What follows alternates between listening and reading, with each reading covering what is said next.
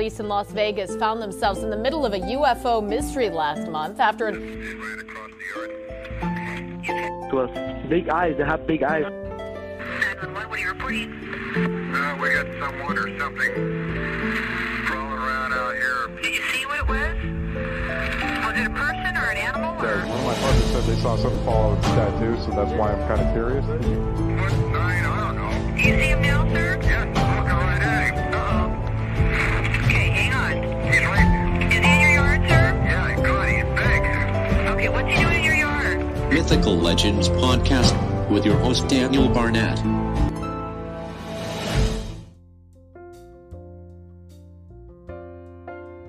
Welcome everyone to the Mythical Legends Podcast.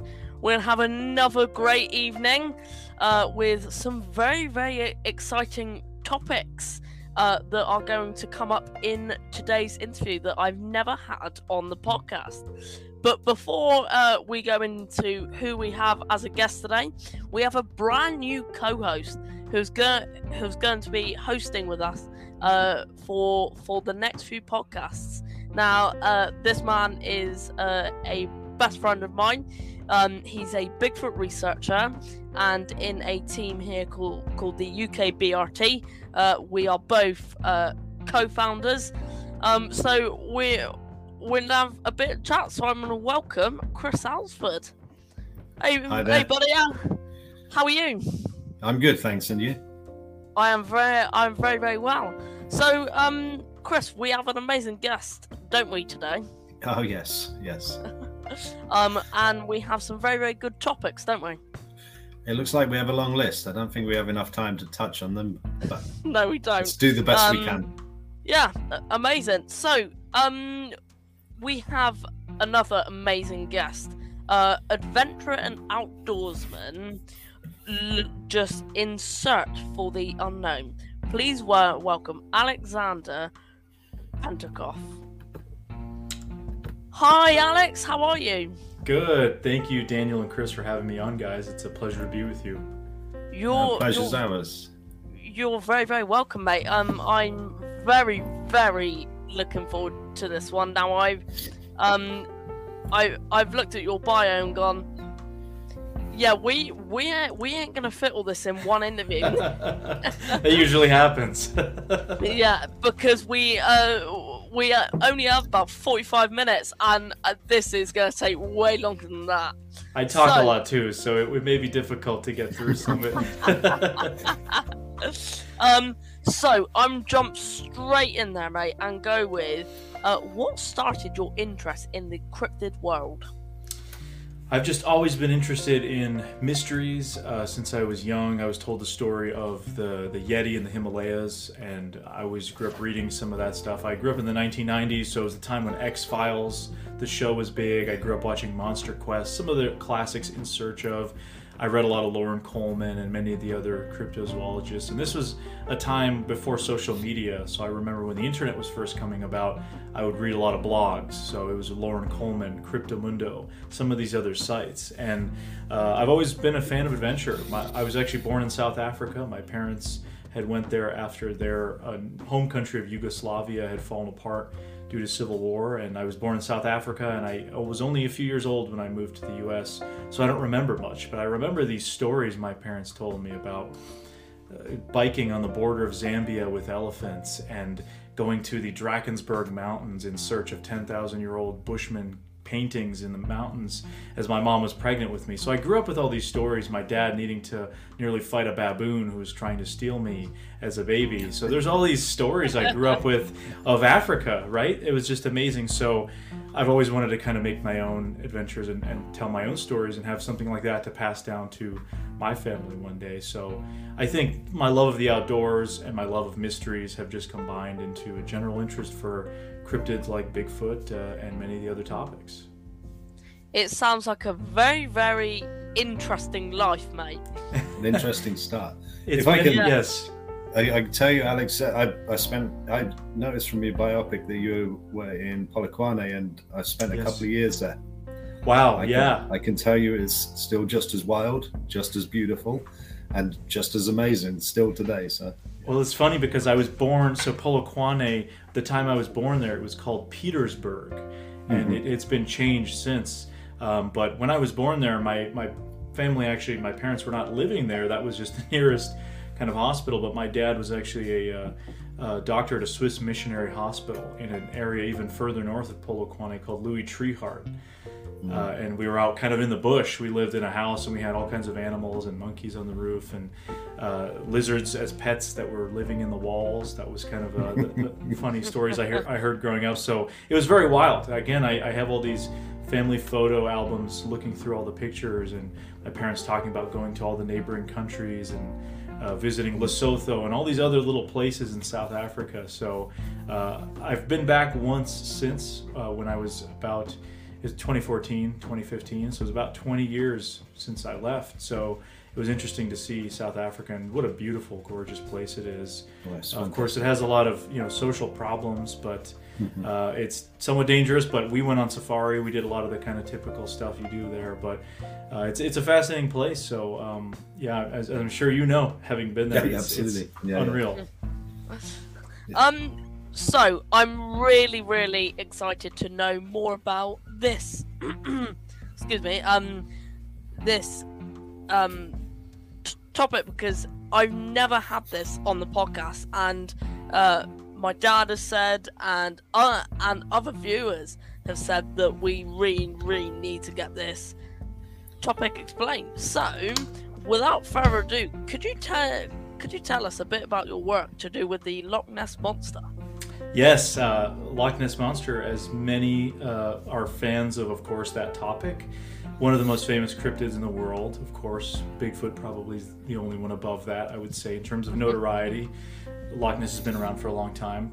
I was always curious in the stories, so when I actually got out of school in about 2015, as I mentioned, with family heritage in former Yugoslavia, I would spend time there growing up and visiting. So I went after I graduated, spent some time over there, and going from Croatia or Serbia to Scotland is not that far of a flight. It's only a few hours realistically, and back then flights were pretty cheap. So I went on a trip to Scotland, of course with the intention of going to Loch Ness. So I spent a few days at Loch Ness and just did a little short documentary on it. I can't even watch it anymore because it's something that I did almost a decade ago at this point, and it's come a long way since then, I'll put it that way. But I did this short film on Loch Ness. It was my first ever documentary on a cryptid. I always thought to myself, well, I've spent my childhood reading about this stuff and interested in it. Why don't I try to add my own spin?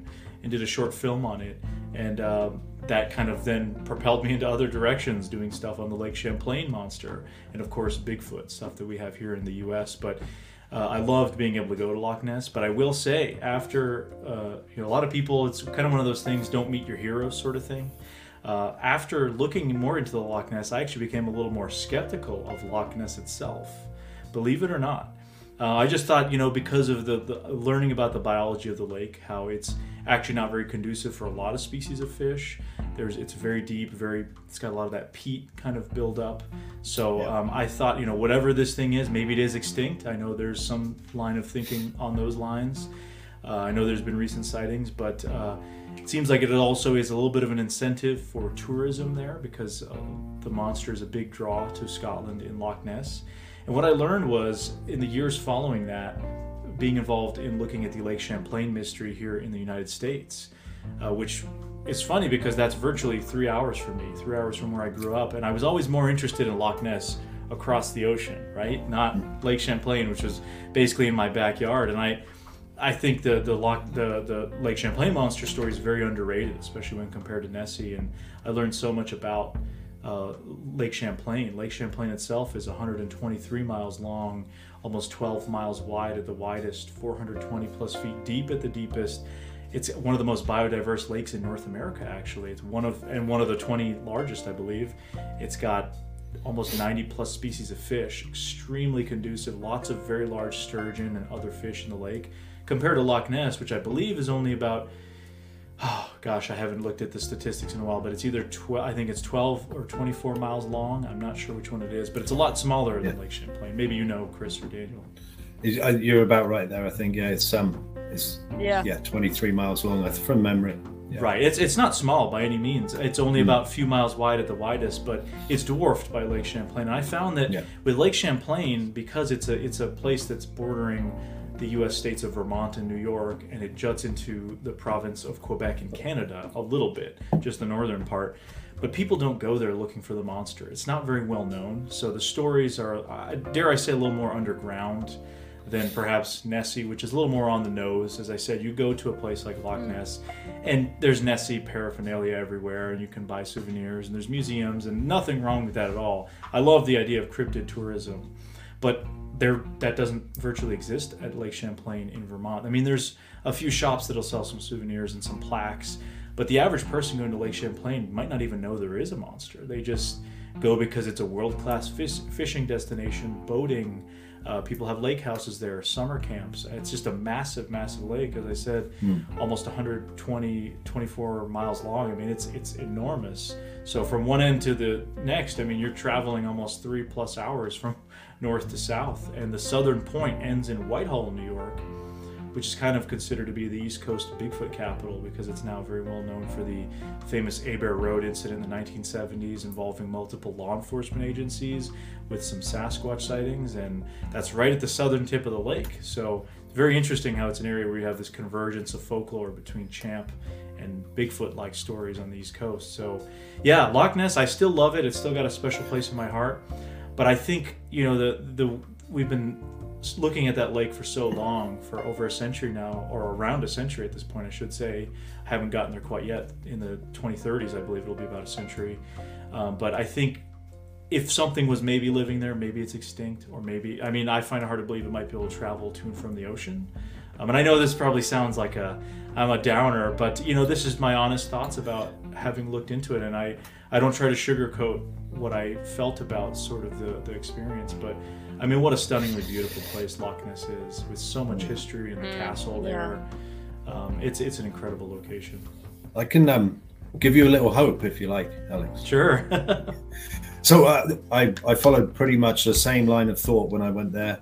The access into the ocean is very narrow and shallow. It would be some feat for some creature to get in there. Through Inverness. Yeah, but I also, as we follow all these sort of things, we pick up bits of information. Sharks, great white sharks, they don't actually get pregnant until they're 34, 36 years old. And then salmon return to their spawning ground to give birth. And you kind of have this hope, maybe there's like a 40-year cycle. And when you look at Loch Ness, the first report of it back in 694 AD, I'm sure somebody's going to tell me I've got the wrong date, but it's a 1400-year-old legend. Right. And this, so it gives me hope.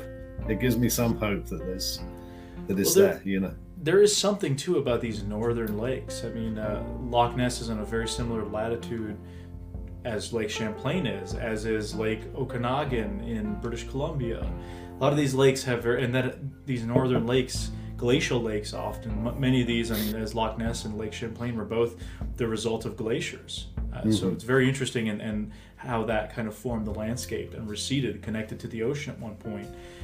Even in Lake Champlain, at the point now, there is no way for anything to get in and out of the lake because there's elevation changes and there's many of the locks similar to what might be found in the Caledonian Canal, perhaps going south from Loch Ness, connecting it to the other locks. But Lake Champlain, you exit down towards New York City in the Hudson River, but there's a lot of changes, and then up through the Richelieu River it goes to the St. Lawrence Seaway.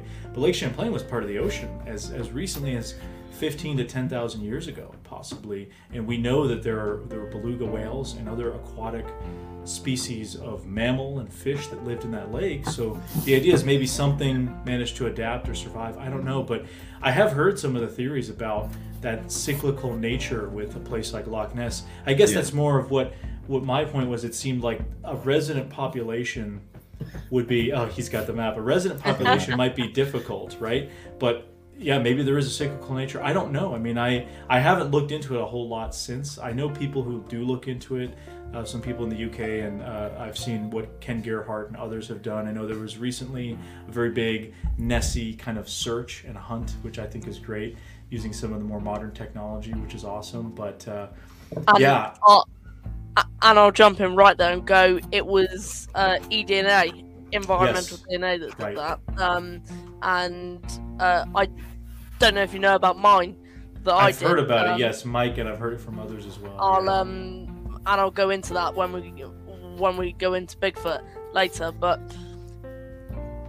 I think when you come to Loch Ness and Bigfoot here in the UK, if you go up to someone and say Loch Ness Monster, they will know what you're talking about, and they'll go, "Oh, I know this, this, and this." When you go up to someone and say Bigfoot, they'll laugh at you and go, "Number one, that's a cartoon." They'll say, Right. and it goes on like that. But my opinion is, it's good to have a healthy amount of debunking your number one, your own stuff, and other things that are around. Because if you don't debunk what you find, then you're never kind of gonna push on with what. And when you're saying about Loch Ness, I think you're totally right on that, where it's now, I've been close to it, but I don't know, and I don't know enough about it to kind of make an opinion. But I think I completely agree with you on that, where it's an I don't know now. Right. Yeah, and it's but a very, very interesting story. I'll say that.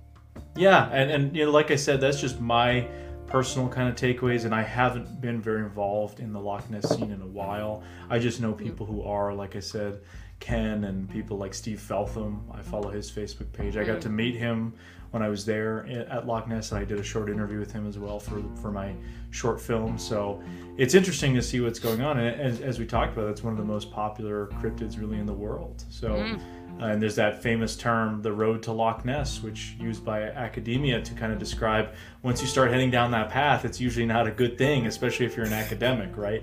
A scientist or a paleontologist or something along those lines. So it's interesting, but lake monsters, immensely fascinating. As I said, Lake Champlain become one of my favorite cryptids to look into, just because of the history there and the interesting kind of underrated nature of that lake. Whether or not there is a creature or not, there has been just centuries of history. I mean, from alleged Native American legends of a snake-like creature in the water to the 1800s. I mean, you had a serpent craze in which people were seeing large serpent-like creatures in the lake, and even famous showman P.T. Barnum put up a very substantial bounty at the time for the capture of the Lake Champlain sea serpent, as they called it in the late 1800s, dead or alive. And there were hunting parties that went out to try and capture the beast. So, and it also, there seems to be a cyclical nature in the sightings at Lake Champlain. Every 20, 30 years, there will be an uptick. And then there's more of a media attention on it. And then you have things like the Sandra Mancy photo that came out in the early 1980s, that was from the late 1970s, that has never really been debunked. I know there's a lot of theories, and I actually was fortunate enough to be one of the last to speak to Sandra before she passed away a few years ago when I was working on my Champ series, and I don't think she hoaxed anything. I don't think her family was involved in creating a hoax of a plesiosaur-like looking head sticking out of the water. Whether or not that was a real creature, I can't say, of course, but she seemed sincere in the fact that they didn't actually. I mean, at the time, it wasn't as easy as it is now. Now I can type in an AI program and create a lake monster image, right? Back then, you actually had to physically put something into the water to hoax, so it was a little more impractical. But that photo, unlike the surgeon's photo, has never been alleged to be, a deathbed confession that it was fake or anything like that. So, yeah, I think it's a very interesting story. I mean, recently I was in British Columbia too, and of course there's Ogopogo, and there are these stories around the world of strange lake monsters. So I'm very fascinated, because I think water is one of those places we just don't really understand. A lot of people have a visceral fear of water, especially deep, dark, murky water. You think of the movie Jaws, of course, and the imprint that's left on our psyche. People even in swimming pools get nervous with a shark coming at them. So I think it makes sense why we're interested in the things that are beneath the surface. We can't really that's not our world, right? We have to use all this Yeah. specialized equipment just to get underwater and be able to survive. I mean, it'll kill us if we're under there without any equipment or a submarine or anything. So it's very fascinating. I think that's why we have such an interest in the oceans and lakes and mysteries that come from the water. And I think there's more to come, because we haven't actually got down to the bottom of the ocean yet. So there is still more to kind of discover, which might put more info. We don't know. I'm gonna jump Absolutely. right into the big, probably one of the biggest in the world, I'll say, is Bigfoot. Yes. Now I gotta say it's my favorite one. Now it's just So why don't you go ahead and tell us about your work on Bigfoot, bud? Sure. Yeah, I always say Champ is one of my favorite cryptids, the idea of it, right? But Bigfoot is my favorite to actually search for, because it takes you to so many incredible places, right? So, as I mentioned, I've always been interested in mystery hominids, Bigfoot-like creatures, the Yeti, of course, in the Himalayas, those classic stories. But here in North America, having grown up in the United States, we have such a rich history of strange sightings, and just the amount of wilderness in this country and throughout Canada as well. It's staggering. It's actually hard for people to believe. So I've always been interested in it here in the New England region. We have quite a bit of stories here too, especially in northern New Hampshire and into Maine. So this area, to put into perspective, New Hampshire is one of the smaller states, but it's actually the second most forested by percentage of forest. I mean, it's almost 90% forested. And number one most forested state in the U.S. is neighboring Maine, which is just our northern neighbor. And both states have just a population just over 1 million, which is really not much for the space. Maine is estimated to have up to 50 to 70,000 moose, which are the largest basically land animal in North America, aside from maybe some brown bears in Alaska. But Maine has the most amount of moose anywhere outside of Alaska in the U.S., right? So 30,000 black bear. We have thousands of moose here in New Hampshire. So that my point is, these habitats support these large animals. I mean, you go to parts of Maine and you have a very high chance of seeing more moose than deer even. And these are animals that can get up to 800 to 1,000 pounds. I mean, they're very large animals. So we're in the northern Appalachians here. So this is the northern end of the Appalachian mountain chain, which goes all the way down into Georgia and kind of the foothills in Alabama and all throughout kind of the East Coast. And that was the former boundary of the U.S., right? When it was the original colonies and before early kind of statehood or early nationhood for the United States, that was the frontier. A lot of the credible sightings of Bigfoot tend to come from this kind of region, right? At least on the East Coast. So we have a history of it here in the New England area, Vermont, Maine, New Hampshire, some parts of Massachusetts. But like I said, very high forestation, low population, very rugged terrain. We do have some mountains. I mean, they're nothing compared to maybe the mountains in Colorado, the Rockies, or the Cascades out in the Pacific Northwest, or certainly Alaska. But they're still very rugged. People are surprised how Mount Washington in New Hampshire has some of the worst weather in the world. I mean, it's claimed hundreds of lives for people that are unprepared hiking, and it's only a 6,000 plus foot mountain. But you have an alpine zone, and it's a very kind of rough terrain. I've hiked a lot of it. So I was always interested in the stories around here. But over the past few years, I've been lucky enough to do a series called Bigfoot Beyond the Trail with Small Town Monsters, which I've been able to travel virtually all across North America. I mean, we've been into Canada at this point. I can't even remember off the top of my head the amount of locations, but everywhere from the Everglades in Florida, these subtropical kind of swamplands down south, to the Rocky Mountains, to the Pacific Northwest rainforest, the Redwoods, Bluff Creek, West Virginia, Alaska, British Columbia, all these places. So we've been able to go to these locations and explore them and spend some time there. And it just has been incredible. I mean, I drove up to Alaska from the East Coast this past summer, which was a 10,000 plus mile round trip journey, and I spent a month up in Alaska. And just that terrain along the way when you're driving through Canada, you have the Alaska Highway, which goes through northern British Columbia and the Yukon into Alaska, virtually one of the most remote places on Earth to this day. And you just have a highway cutting through, and on either side of the highway you could essentially disappear forever and never be seen again. with the amount of space that is still out there in the boreal forests that are up there. So you see that, and it kind of makes sense. Something could still be out there hiding in some of these remote areas, or even on the edges of civilization that butt up against these remote areas, because that's where a lot of the reports come from. Typically towns that are somewhat close to wilderness areas or right on the edge of civilization, because you need, of course, a person to have a Sasquatch sighting, right? If they're just living in the middle of absolute nowhere and people never go there, I mean, you're not going to know it. So we need people to have reports in order to kind of get that sort of those anecdotal stories. So yeah, I've been very fortunate to be able to do this series and really look into cases that I personally want to. I mean, it's all my own interests. I've done stuff here locally with that because, of course, that's an area I focused on prior to that. But now, since about 2021, our focus has been really around the country and around North America. So it's been a little overwhelming at times, but it's so fascinating because you get to go see places like Alaska and talk to researchers in those areas and witnesses and people, because I'm not going to go to the swamps of Louisiana and assume I know anything. I don't. I grew up here in the temperate forests up here, in the deciduous forests of northern New England. That's a world away from Louisiana, where you have alligators and poisonous snakes and all these other creatures that I'm not used to dealing with. So I want to talk to locals. I want to talk to those Cajuns who live down there and people who have experiences with something they can't explain. So yeah, it's been incredible. It's been nothing short of amazing, and the series has had quite a bit of success online, which I'm of course very thankful for. But I've gotten so many people that have been inspired to go out and just enjoy nature, or go out on their own and try their own investigations. And I think that's great, especially in a day and age where we're so surrounded by technology and the world is somewhat getting smaller in the sense that everything is getting urban and suburban. I think it's great that people are still trying to connect with nature. I think it's a good thing to try to encourage that, because that's something I think we're losing in a lot of ways. And I can definitely say, Alex, that is my goal.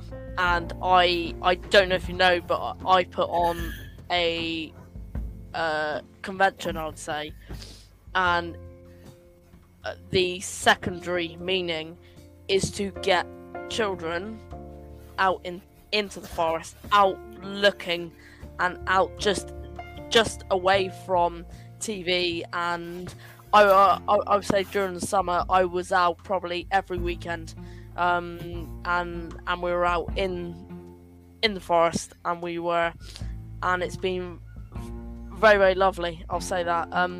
Confusing and unknown, I'll say that. But it's been amazing. I would like to get your opinion on what you think of my finding. Do you know a decent amount about what we found? I wouldn't say a decent. I would say I've just kind of heard a little bit through the grapevine, through Mike Ann and some of those folks. It was, about 10, 11 weeks ago now, where we first found, thank you. We found a 18-inch indentation. And when you come across an 18-inch indentation, what do you do with toe? 3D scan it. We casted it, and we took some eDNA. That's awesome. And surprisingly, it came back as Old World Monkey and Grey A. And since then, we found bones. We found scats that looks like bear, and we have no predators here at all known. I'll say that. And we found carcasses, structures. What are your thoughts on that here in the UK? Well, it's interesting. I mean, I'm typically a little skeptical of UK kind of Bigfoot stories, if it's a strictly kind of flesh and blood creature, because of course I would think that it would make sense in a place like North America, or maybe other parts of the world, in Asia and whatnot. Obviously, some people are more on the paranormal side of things. Then you don't know. I mean, I guess the possibilities are endless at that point.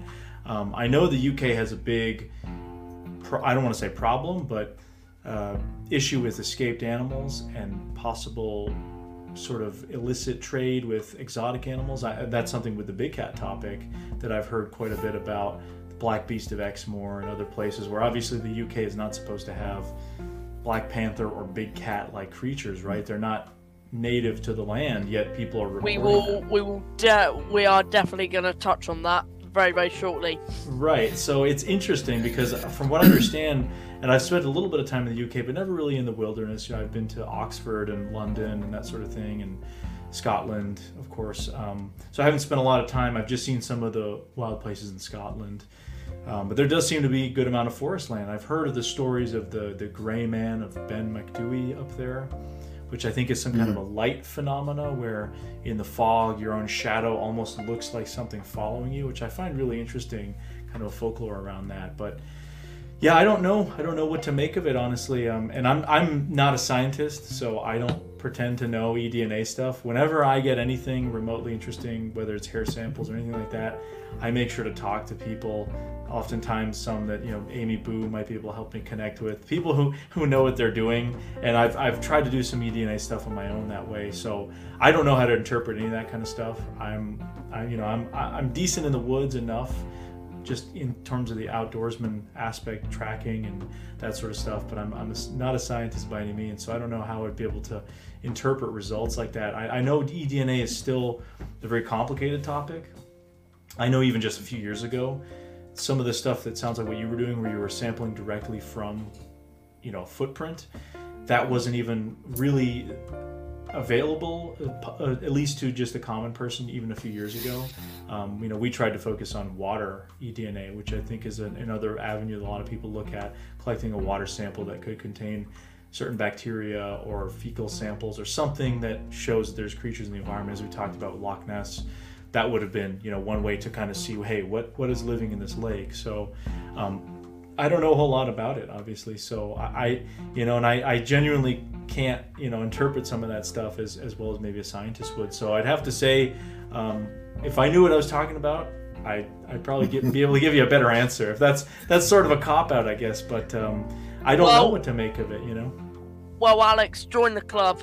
None of us. Right. None of us. No. And I think that's great, you know, as long as we can admit, like, hey, this is strange, but we don't know what's going on.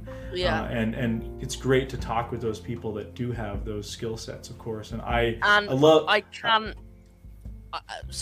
can't confirm this yet, but I'm getting my info from Dr. Jeffrey Meldrum to see what he thinks. See, that's great.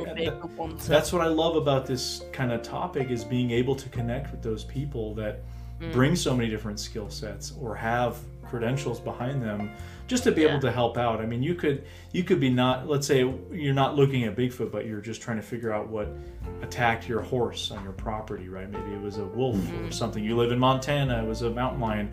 You're probably going to be talking to those sorts of people anyway. You're not going to be, assuming you know how to interpret that. So I think being able to pass that off to the right people is a great way to just gain a little bit of knowledge about that. Yeah, and it's definitely interesting. That's fascinating. I mean, and I don't know what old world monkey. I mean, I'm assuming that's non-South American monkeys, which would be the New World, right? Which would be things like howler monkeys, because we're not supposed to have any apes or monkeys in North America, right? But South America does, South and Central America. So I would assume old world is probably anything that's not New World, at least. I know that we did have a population of old world monkey. I know that. Interesting. But ages ago. I mean, that would have been a long time ago. And apart from us, there are no primates in the UK. Or at least there shouldn't be, as we're told, right? Shouldn't be, no. And and it's just really odd. And all the researchers here in the UK, a lot of the researchers in America have no clue what this is. No clue. And I've not said it's Bigfoot yet. I've not said it's anything yet. Sure. And I won't until I know a definitive answer. And in some way, I want it to kind of be debunked, really, because That's a great way to look at then it. Yeah. you've got, you know what it is, and also what is causing old world monkey DNA here in the UK. And that could be potentially a new discovery in many different ways. It's just very, very odd that it came in an 18-inch footprint with toe indentations near something that looks like bear scat and bones and structures. That's weird. That's strange. Yeah. I mean, I think it's a great attitude you have, though, about, a lot of people, unfortunately, when they do get some kind of alleged evidence, right, they, and I've seen this time and time again, being involved in this topic, people get emotionally attached to their findings, right? Which means that you can't be unbiased when you're dealing with it. People often get defensive when they're asked tough questions, but I always say, if you have some alleged evidence, it should be able to withstand the scrutiny, and you should be able to and be open to presenting it to a variety of people. Say, hey, here, please debunk it. I've always said that with some of the stuff I've found, and I've been happy to know we found hair samples that turned out to be raccoon. I'm totally fine with that. It's all in the right context, right? Oh, it was found in an area with potential Bigfoot activity. It's high up in a fence, so we think maybe this thing got nicked by hair. It turns out to be a raccoon. So as long as you're open to that and, willing to have that dialogue, I think that's great. And talk to people that are skeptical and people that, just are not attached to the evidence, because you're getting even if it's a friend or somebody that's maybe got a little bit more of an objective, just say, hey, take a look at this for me. What do you think of this? Just don't sugarcoat it. Tell me what you think. There's no need to kind of, just because you're my friend, I want you to kind of, this is what I really think. And I think that's great. Fortunately, a lot of people can't take that the right way, but I think it's great to want to debunk your own work, because once you debunk things and work away from the possibilities, you can narrow down what it might or might not be. And when you open a package, when it comes, that says Bigfoot eDNA from the SGS, you go, okay, have you, and the scientists there, now obviously scientists are scientists and they will go by what science is, and this who did the eDNA went, holy crap, the kid may have actually done it. And for a scientist to actually say that, it could potentially go, is there something else that we're missing? But it's a very, very, very interesting find. I'll say that.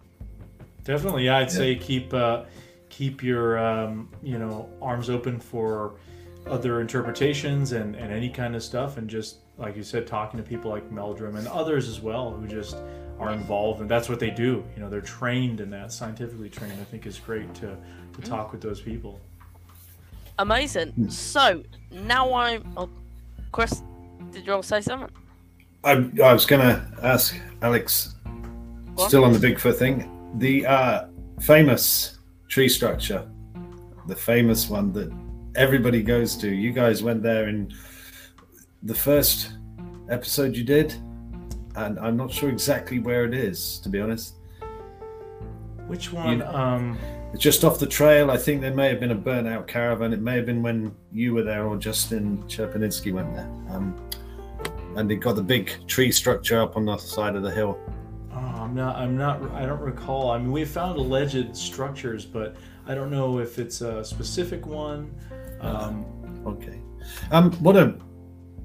When you're actually in there looking at these tree structures, big ones, something that's beyond the capability of your average human being, what kind of you get any sort of primeval feelings inside, any raised elevated heartbeat, anything that makes you something from our prehistory that wakes up inside, makes you start looking over your shoulder a bit more, or more alert? Yeah, I've never had that happen specifically around tree structures. There's been a few times out in the woods where you get that really stereotypical I feel like I'm being watched feeling. That's really kind of unusual in an area here in New Hampshire where there's been kind of a history of alleged Bigfoot activity. I was out there once with a friend one night, and this is an area I would go to pretty frequently. It was sort of a regular kind of area I would visit and kind of do amateur research and just try out different experiments and that sort of thing. But we were out there one night, and this was probably the most tangible I've ever felt this feeling. It's just so weird.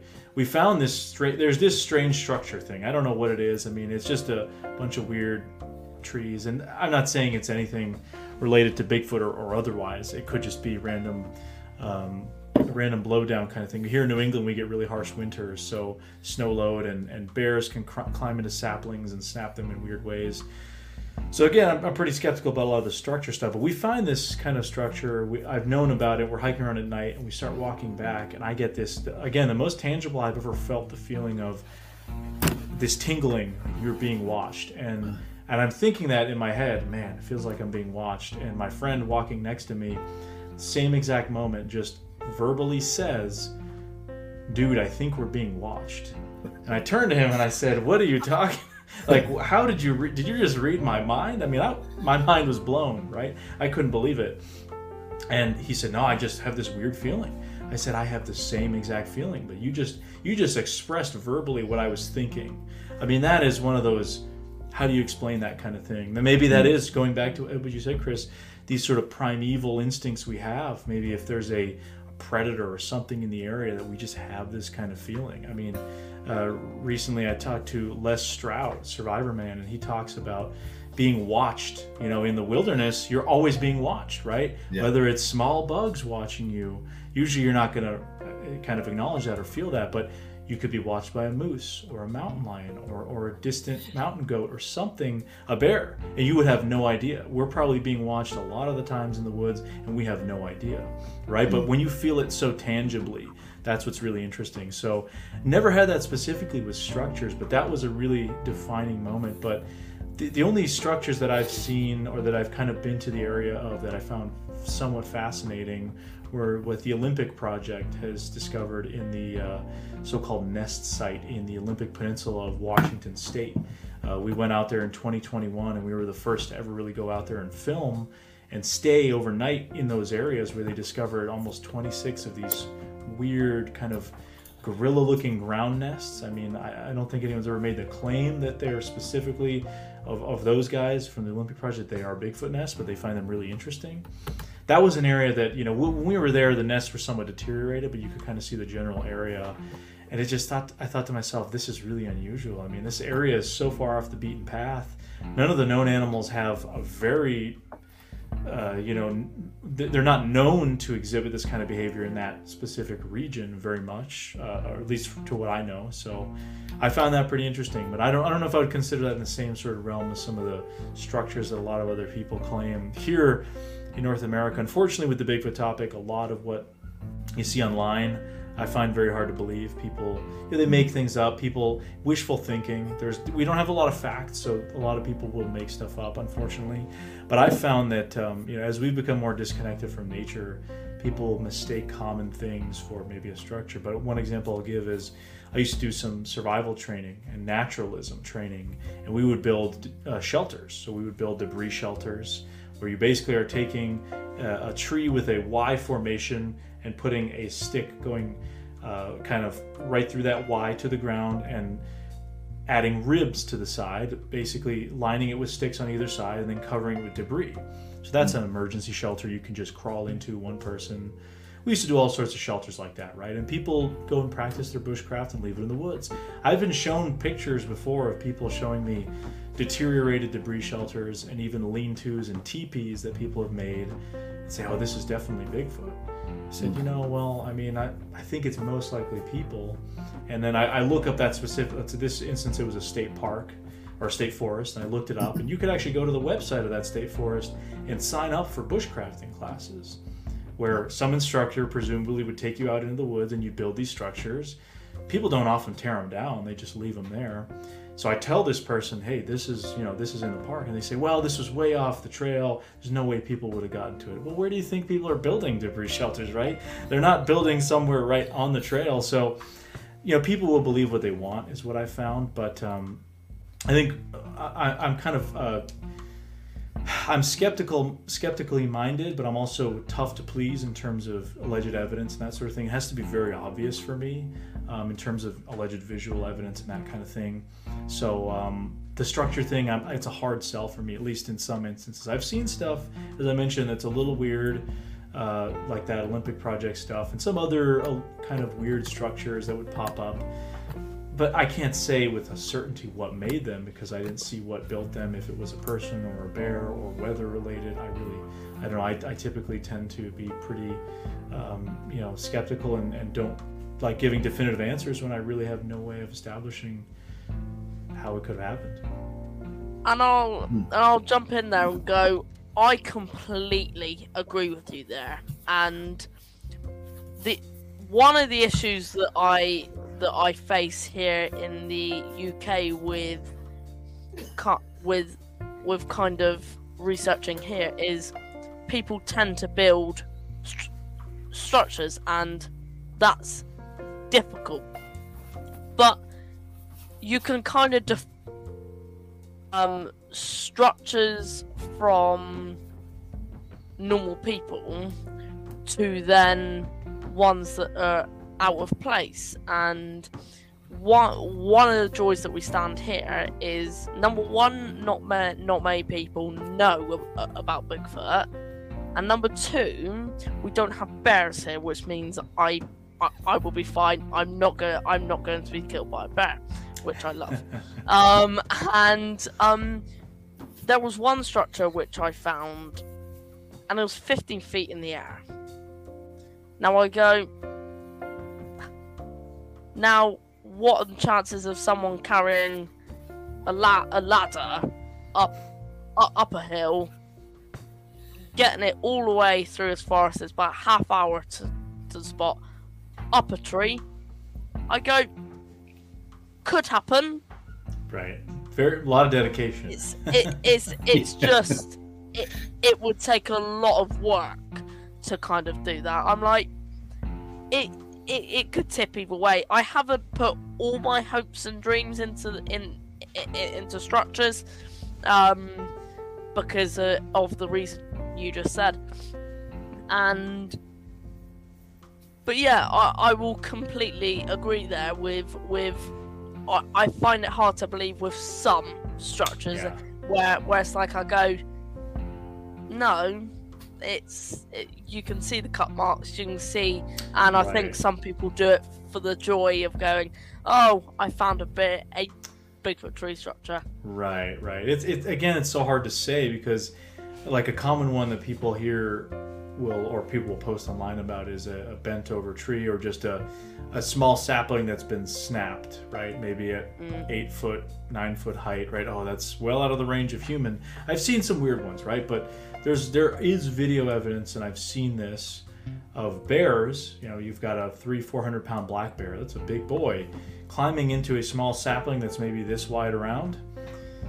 As he gets 8 or 9 feet up, guess what's going to happen?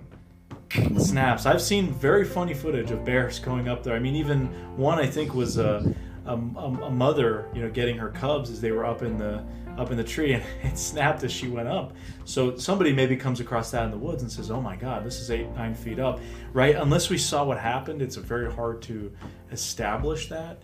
But again, that being said, I have found some strange structures that I have a hard time explaining, but that doesn't mean they couldn't have been. They can't be explained, I should say.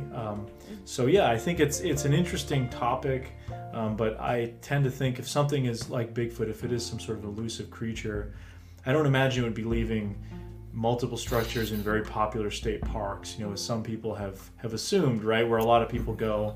I mean, you've got even people in suburban and semi-urban areas claiming that creatures are coming in building structures. I mean, once you kind of go down that rabbit hole, you can get lost. People making crazy claims, but yeah, I think it's interesting to look at, and especially when you have stuff like those alleged nests at the Olympic Project, if that indeed is even Bigfoot, which we don't know, but if that is, that's very intriguing, because that's a sort of behavior that maybe you could try to find in another area too. So, my next question is going to be possibly an easy one, but I don't know. It's probably the highlight of Bigfoot. What is your opinion on the Patterson Gimlin film? Very interesting. Yeah, it's a very fascinating piece of footage, of course. I tend to lean towards it being real.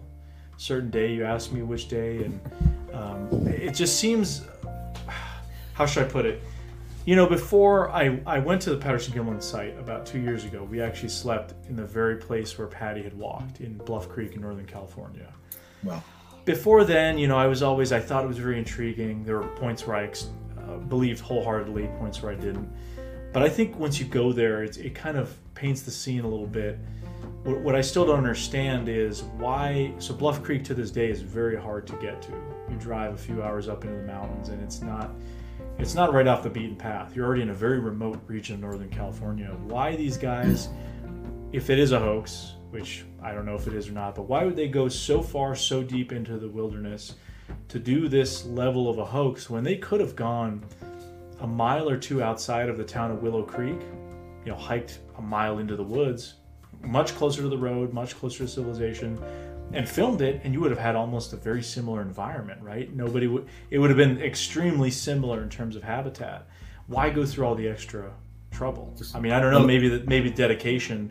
I can't speak to that, of course, but going there really kind of illustrated to me this place is, if there were a place for something like this to be, Bluff Creek to this day is very, very conducive habitat with different species and everything there. So something also, a few years ago there was a show, and generally I'm not a huge fan of some of the Bigfoot content you see on TV. I think there's a lot of exaggeration and fakery going on, but there was a program, Truth Is Out There, and they did a kind of composite of the Patterson Gimlin film, and the people who were involved I found to be somewhat trustworthy. So Dr. Jeff Meldrum, of course, somebody who's well known, Bill Munns.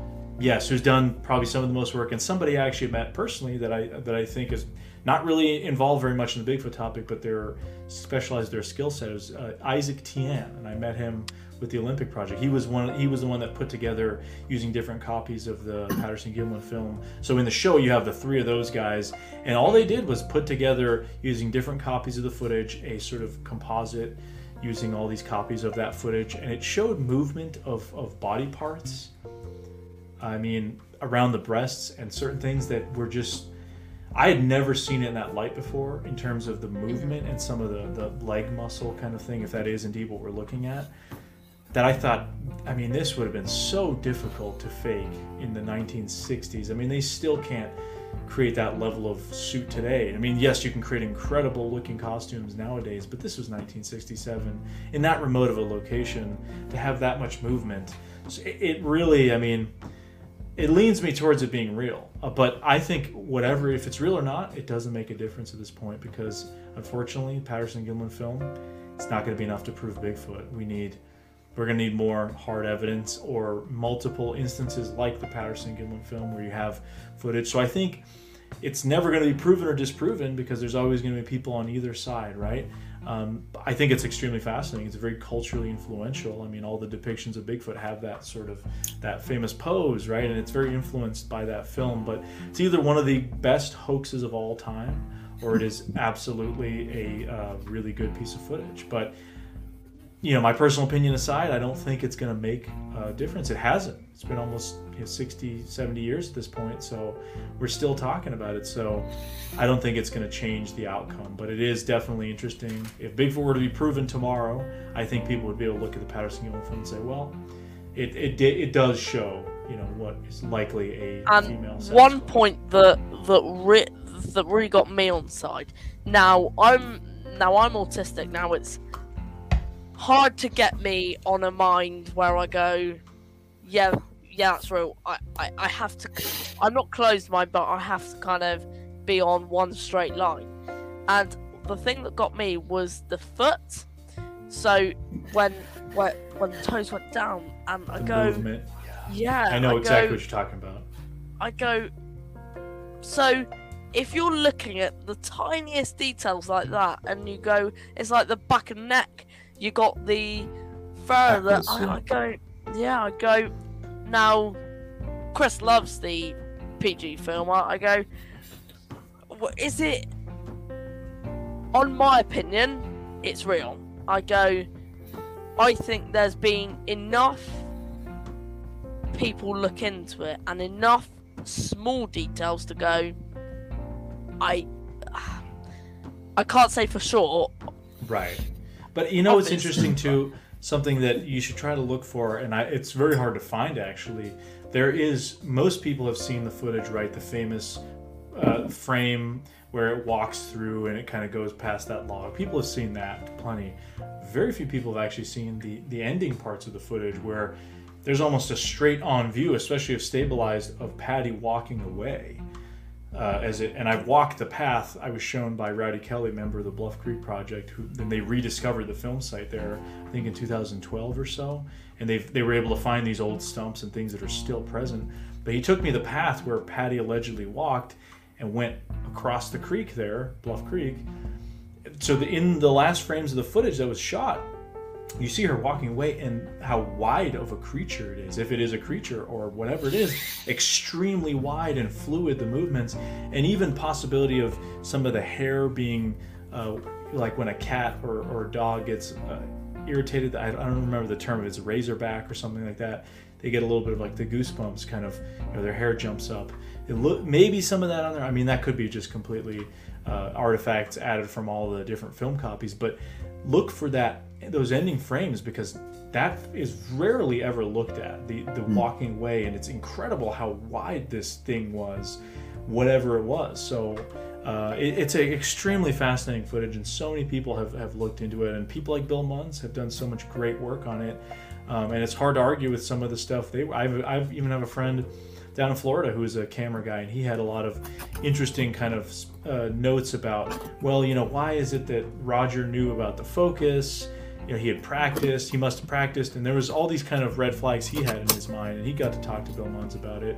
But so many people have looked at that have that sort of professional skill set, that maybe they work with cameras, or they know what they're talking about, costume people, all this sort of stuff. And there's a variety of opinions, of course, but I think if you're more informed about the circumstances around it, you can kind of look at that and sort of judge for yourself. But it's supremely fascinating, and what a beautiful place it is too. And we experienced some weird activity ourselves at Bluff Creek. So did you?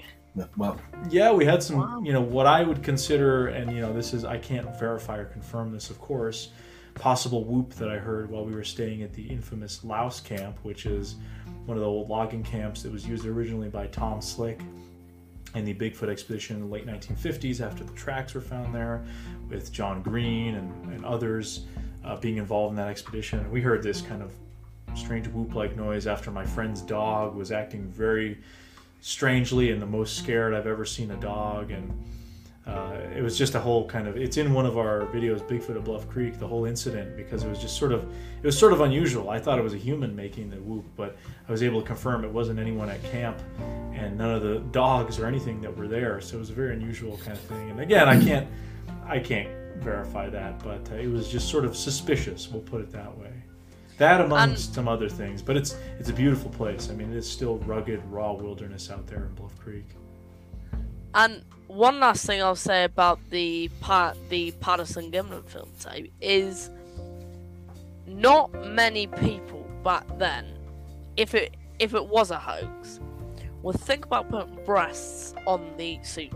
Now that's something that I've actually spoken to Bill Munns about, and he went, yeah, it's something that doesn't really come up, and very strange.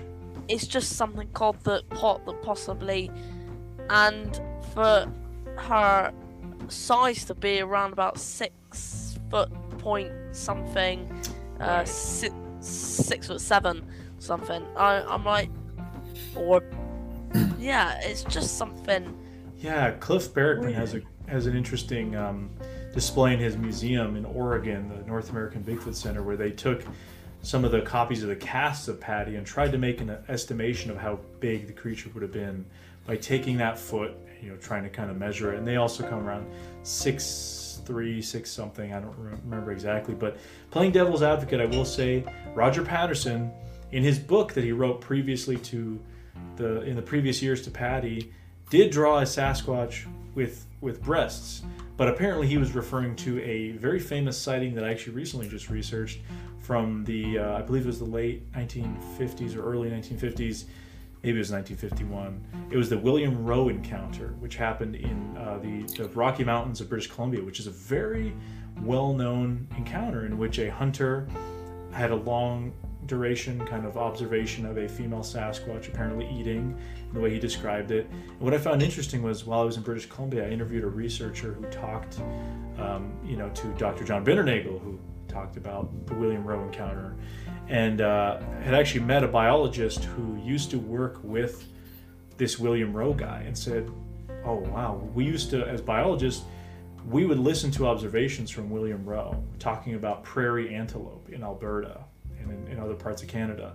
And they said, hey, we would always look forward to his descriptions because they were always so incredibly detailed and spot on in terms of what the animals were doing and their behavioral patterns. So to think this guy would have made up this really long duration Bigfoot encounter to the detail he did is interesting. And supposedly Patterson referenced that William Rowe sighting in one of his books. Now again, that being said, could be a coincidence, right?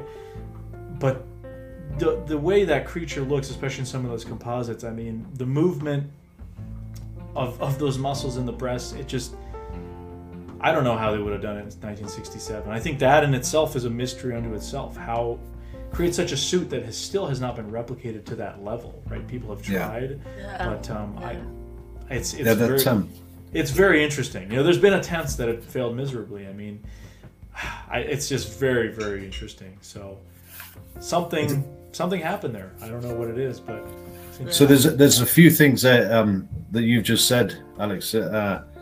One thing, this Patty is the same sort of height as me, and when I watch this video, you get the impression of something a lot heavier and bigger and longer strides than me. You see the rate at which she goes past the rocks, which you've got a feeling of some sort of idea of the size, or a rough idea. So as Daniel said, when they digitized the footage and you can see the hackles going up, you called it the razorback, or I mean that nailed it for me. And then what you've just said there, that's a long way to carry a fake suit.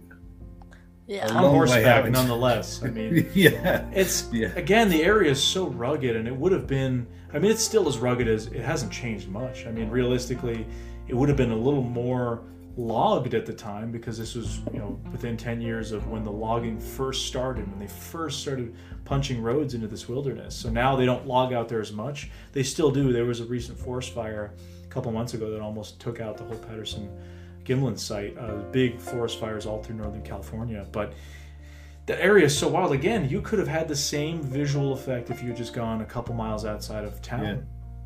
I don't, the location itself, obviously, aside from the history there, you could have picked a much easier place to go to.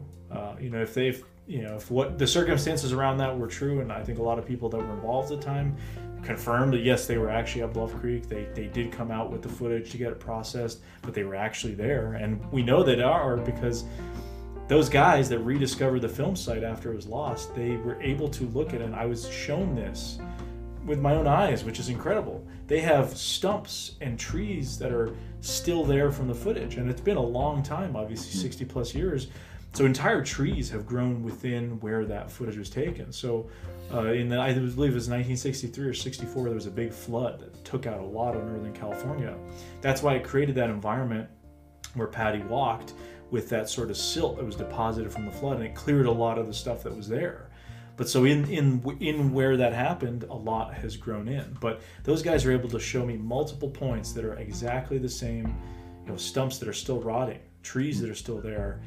They have one called the pool cue, one called Smiley, and it's a stump that almost looks like it has a smile on it. It's so interesting. So it confirms that is absolutely the place where the footage was taken.